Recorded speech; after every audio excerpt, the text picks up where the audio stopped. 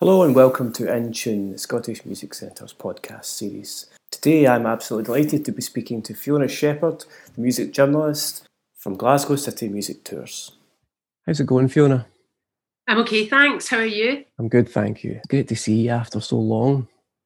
Oh, I know. We're all missing our music industry contacts. Well, maybe some people aren't. Maybe people are seeing music industry contacts all the time via Zoom.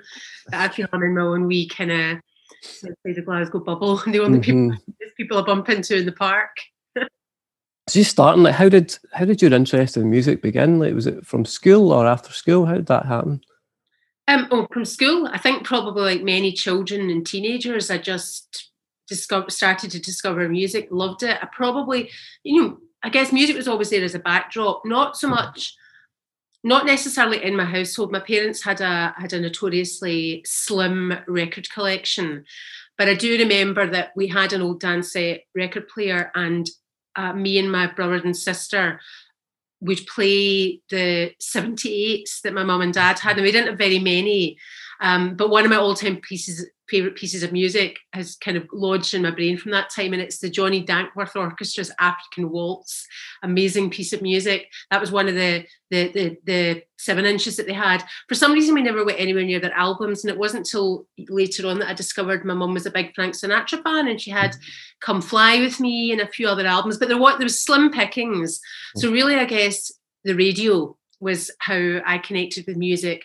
And then by the time I got to my early teens, as it would be with lots of people, that's when I really started to love music. It wasn't just something to have on in the background. It wasn't just tuning into Top of the Pops because I wanted to see what the dancers were wearing that week. It was tuning in because I really wanted to hear who was in the charts and what music was out there. So from early teens, it really took hold strongly and became like a huge thing for me. You didn't study music, like instruments and things like that. You didn't play an instrument, do you, at that point? It was just like I still don't play an instrument, although, right. Well, I like to say that I can play the triangle, the spoons, the paper and foam, the maracas. Oh, so that obviously makes me a multi-instrumentalist. But no, I don't play any instruments at all, and I never have done. I was offered at school, the chance to play, I think it was the oboe, and I knocked it back because I was just thinking, well, if it's not the guitar, I'm not interested, and they weren't offering the guitar. I mean, I think in retrospect, I have some regrets about that. I think it would have been good to go down that road and see how I got on. But given that I'm mildly asthmatic and my puff is rubbish, I'm not sure that woodwind would have been the way to go. So I didn't learn any instruments at school. I never have done. So it was never about making music. It has always been about being a music fan. I think really more than anything else, and so that hence I think my desire to go into music journalism. I wouldn't say I'm a frustrated musician. They say music journalists are musicians. I'm not. I never really harbored ambitions to be a musician, but I wanted to be close to the music, and I loved writing. So music journalism seemed to be an obvious way to go. No official study of that. You don't really need to. I think you need a love of music, and you need an ability to, an opinion and an ability to express it. So there was no official, music courses or even official journalism courses at all. I just started doing what I love doing. That's great. I was going to say that. How did you sort of find your way in? Was it through the writing or was it through the music? Like, what was your sort of way into doing journalism? Well, where I went to university to study, but not to study journalism. I think when way back in the mists of time when I was an undergraduate, there weren't an awful lot of media courses anyway. That was quite a niche thing. So I just did a general arts course at Glasgow Uni, English and history. It was partly because I thought, well, will I still have this desire to do journalism when I leave university? What if I start doing the course and I decide it's not the way for me? So I suppose I was kidding myself and thinking that I was keeping my options open by doing a general arts course. Of course, really what ended up being wonderfully was learning for learning's sake, knowledge for knowledge's sake, and I'm still a big advocate of that. It was a purely academic course, and I really loved it. Two subjects I was passionate about, but I did start writing. I left it late because I was pretty shy and not very proactive. So it wasn't until my final year at uni that I thought, well, if I want to do journalism, I'm going to have to get some experience. So I started writing arts reviews for the university paper. Right. And then by just sheer good luck and sheer timing, as I was about to sit my final exams, someone in the paper was headhunted by the List. Right. To go and be, I think, to do layout, I think, for them. And I just thought, oh yeah, well, if they can do it, maybe I can do it. And I contacted the List, and they just happened to have an opening for someone to do their Glasgow music listings at that point. Right. So just very good luck with the timing. It meant that the moment I graduated, I had a small amount of work in music writing. And I think I can honestly say everything I've done since then pretty much has stemmed from that start at the List magazine. Oh, that's amazing. And was it all art stuff you did? Was it like, you know, music and dance and visual art and things? I always say I'm not a proper journalist. I'm a critic. I'm a critic. That's my job. I'm an arts critic. So I've never, feature writing and arts, but I've never done news. I feel that's a very different discipline. Mm-hmm. And I think you do. I think training is really a good idea to do that, to do a course in that if you can.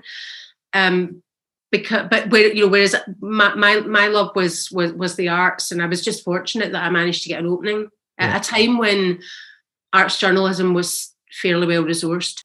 And of all those things you've done, whether it's dance or music or an album review or a gig review, like what's been the standouts for you that always stand out for you? Things that you might look back and go, I'm glad I was at that. Oh yeah, for gigs and stuff, yeah. I mean, people often ask me what's your all-time favourite gig, and I just can't answer that. I just don't know. I've been to far too difficult. So I don't know. But I suppose one thing that does always stand out for me, I can definitely say what my favourite ever festival gig was, and that was seeing David Bowie at Glastonbury in 2000. So that was, I think that gig acquired a sort of legendary status. It's been shown again on television. To be in the field while that was happening was really special. There were rumours going round the festival all that weekend that Bowie was going to do a greatest hits set. Now, if anyone knows anything about Bowie through the 90s, in fact, really throughout his career, he was always quite choosy about what he did from his back catalogue, and it was always about promoting the new material. Well, as anyone that's seen or was there, seen that set, they will know that it was a greatest hits extravaganza. Not so much greatest hits, just like deep dive into the back catalogue. Lots of tracks from station to station, which is probably my favourite Bowie album. I think they did about 2/3 of that album. Mm-hmm. I mean, there are only 6 tracks anyway, aren't there? So, and it was just stunning. He was in amazing form. His band at that time, which is the band that he kept until he stopped playing live in the early 2000s, stunning band. So Glastonbury is very special anyway, I think. And so that's, and that was actually the very last time I was at Glastonbury. So I definitely went out on a high. Mm-hmm. On a festival front, another gig that stands out for me, but maybe not for quite the same reasons, but in terms of legendary shows, I was at the legendary Nirvana headline gig at the Reading Festival in 1992. Mm-hmm. And, that one has gone down in history as being one of the all-time greatest gigs. Well, it wasn't for me. I was standing at the back of the field, wet, muddy, fed up. The weather had been terrible. I was kind of ambivalent about Nirvana. So this is the one where Kurt Cobain's wheeled on in a wheelchair wearing a gown. Yeah. And yeah, I felt very disconnected from that gig. So I can say I was at it, but I definitely didn't appreciate it.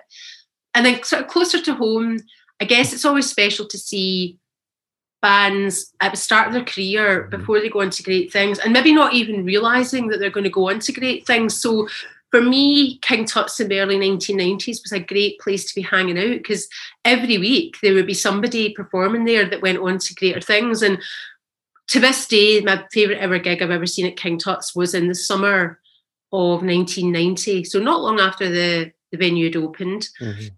And I bought a ticket to see, I don't even know why I did it. It was a band from London that I'd never even heard of them, mm-hmm. because they were about 3 months away from releasing their first single at the time. So obviously me and everyone else in the room must have just taken a punt.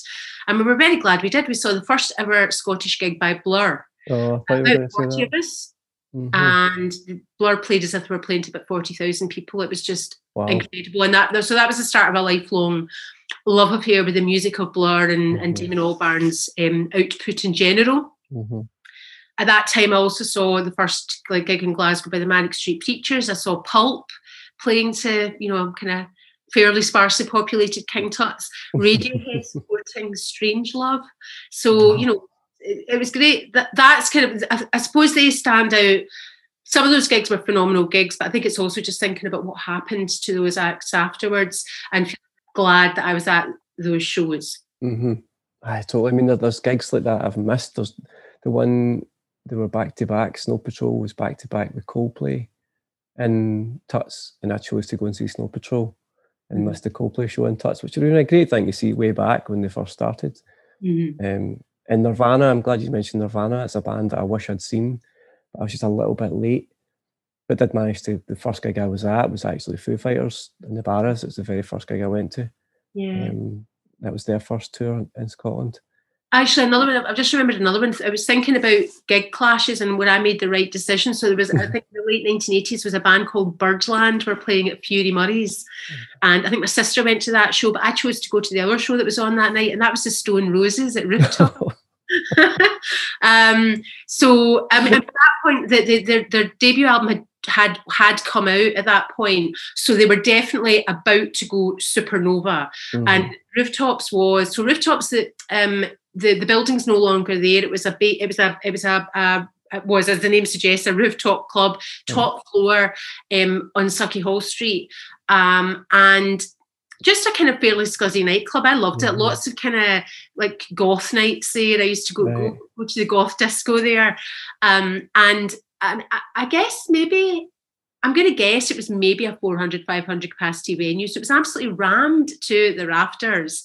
And you knew, without a doubt, because by this point it was clear where the Stone Roses were going. And the gig was oversubscribed because they could easily have played a much larger venue. So you could tell they were on that trajectory. Very, very special. And actually, the other thing I remember about that gig was that was the day, couple of days, or the day after I'd got back from my first ever Glastonbury, which had been very, very sunny. And I hadn't taken any suntan. I'm completely ill prepared for Glastonbury in so many ways. Had taken wellies with me, hadn't needed them, hadn't taken suntan lotion. So I think I had about 5 layers stripped off my nose, and I was a bright red nose and was feeling quite self-conscious, but I kind of forgot about it all when I saw the band. So that was a pretty special gig. Wow. And were you there as a fan or as a writer? Like, what was that? I wasn't writing at that point. I was still at uni. That was I bought a ticket. Yeah. I mean, all the way through my university years, I was probably seeing at least 2 gigs a week, because there was so many gigs happening in Glasgow, in the student unions as well as in various clubs around the city. So there was never any shortage of stuff, and that was how I did my socialising and how I met all my friends. We went to shows that were part of club nights. So, and go back to the sort of writing. When did it change from the list? Did you move to the Scotsman after that, or did you? Yeah, well, I continued to write for the list. I never really stopped writing for the list, but I guess the list has always been a great sort of jumping off point for people. And some of the writers that I worked with, moved to London and started to edit magazines in London and things like that. And one of our writers moved to become the arts editor of the Scotsman, and basically asked me if I would start writing for them. And that would be the mid-90s. And that was that, and I've been writing for them ever since, basically. So that was how I got my start there. So I suppose that's what I mean when I say the list sort of started everything, because from that I got a couple of other writing gigs as well. So that was kind of like the foundation for the career, and then I kind of went on from there. So a long relationship with the Scotsman, which again continues to this day. And does it feel different, like having obviously going through printed media into like digital media? Does it feel different for you as a writer as for the sort of user as it would be now, or the reader? It doesn't really for me, but that might be because I'm a bit of a dinosaur. But I don't know that the writing should necessarily change anyway. I mean, the heart of what you're doing is the same. I guess online you're less bound by word count, but if you are being paid by the words, then word count still, which I am, word count is still a thing. So I'm big on what's my word count, what's my deadline, which is quite old school, but still it's still relevant anyway for journalism. So I kind of approach it the same way, because it's really the medium that's changed, it's not the message. So moving from the writing and the journalism that you do, the walking tours, which has been a massive success, that I've been delighted to see it. many times and watch it grow. We've obviously been hosting the intro part for Celtic Connections and for the other ones through the year. Where did the idea come from? Where did that all come from? So me and a couple of friends decided to set up, the company's called Glasgow Music City Tours, and I guess the idea, my colleague Jonathan, it's his idea. He was someone I knew from the List in the 90s. He was the music editor of the List in the 1990s, but he kind of moved on to do other things, not really music related. And I think he still had this idea that he'd like to do a company where we do music themed walking tours, but he kind of felt like he needed me as the person with the music knowledge. And I think we'd been talking about it over beverages over his kitchen table for several years. And I think we just eventually decided we had to bite the bullet. I mean, a catalyst, I think, really was Glasgow becoming a UNESCO City of Music in 2008. I mean, we didn't start the company till 2015, but so we started talking about it seriously in 2014. I think knowing that Glasgow had this status, world status, but it wasn't. I didn't feel like we were shouting about it that much. You know, the UNESCO title doesn't come with a budget. The city has to resource it itself, and if there's not the budget, there's not the budget, or if there's not much of a budget. And we just thought, you know, we already know the city. I mean, the reason Glasgow got the title UNESCO City of Music is because of its rich music heritage, as much as its fertile, you know, scene that it's had going for years, so past and present. And we just thought, someone needs to shout about this. We need to, you know, officially be saying there's an amazing music scene in this city, and there's amazing music history. It's such an and it's so interesting. I thought I knew a fair amount about music in Glasgow through my work, but I learned so much researching the tours. The vast majority of what is in the tours is not stuff I knew before I started researching them.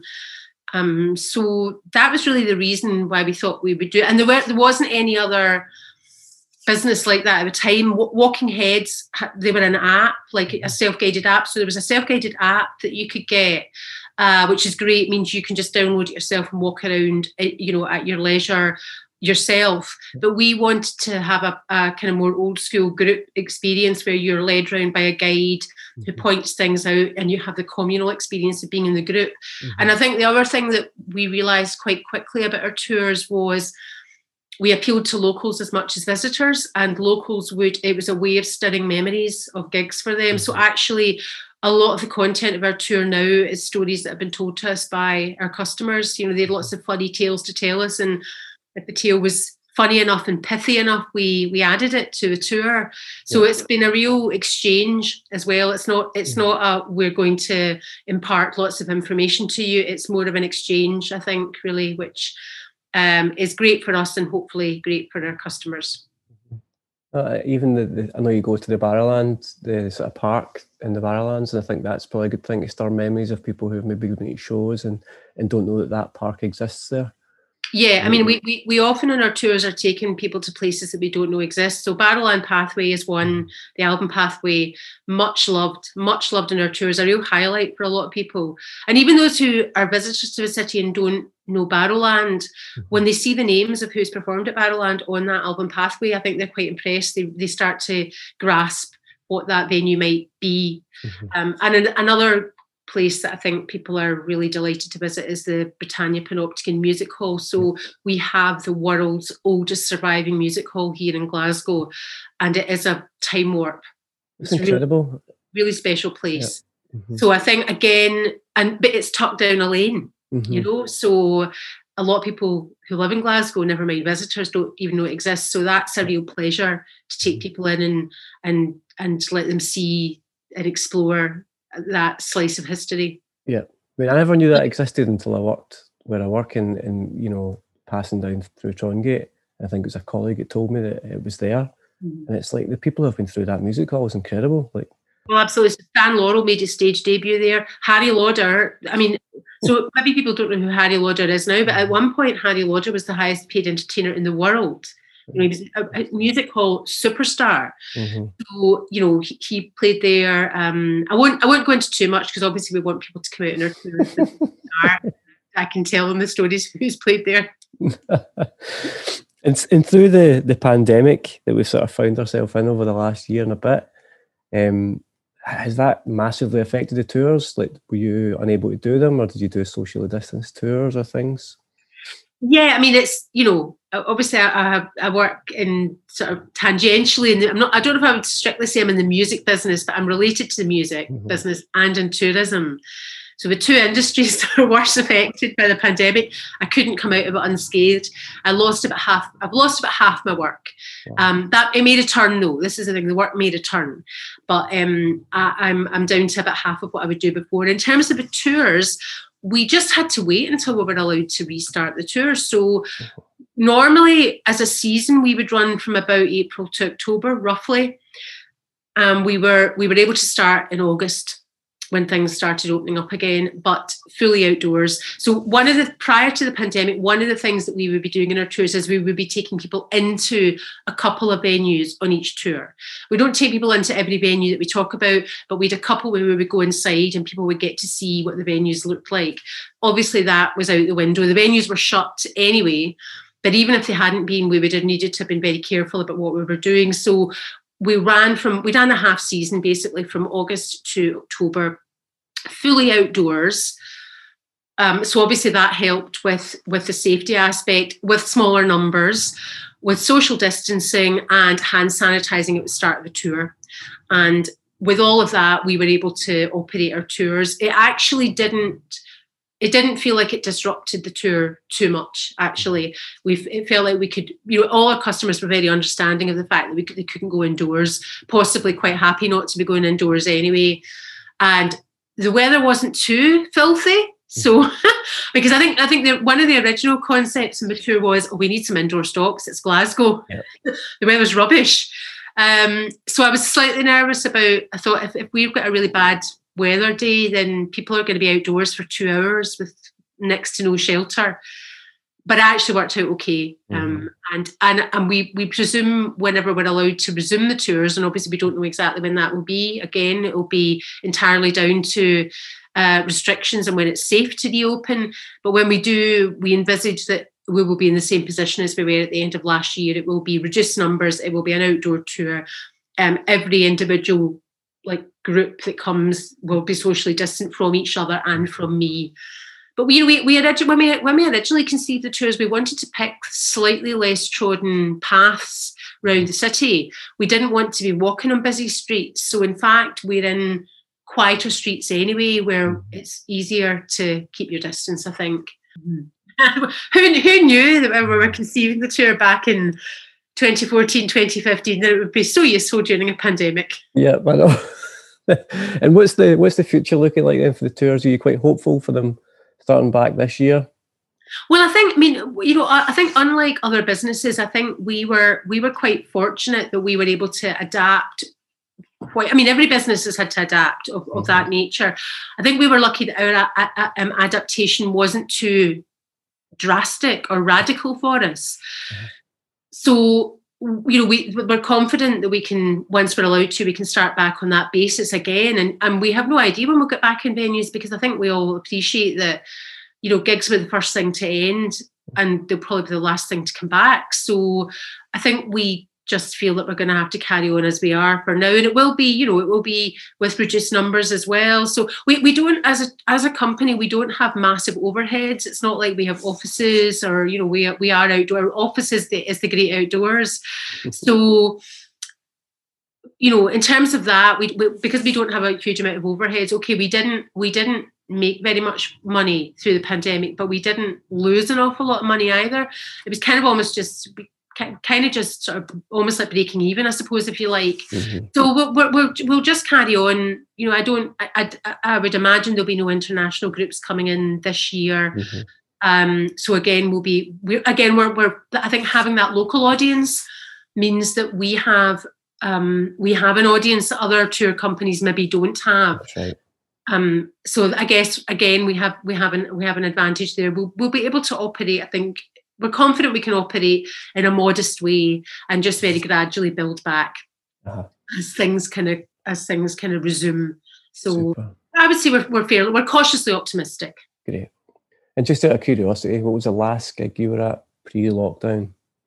Oh, it was the Lightning Seeds at St. Luke's. Oh, wow. On the Friday before, well, it wasn't the Friday before lockdown, because there was a whole week before we actually went into full lockdown. But the gigs finished, I think, on the Sunday. So the Friday was my last gig, and it was amazing. And of course, I knew it was going to be the last gig I was going to see for ages.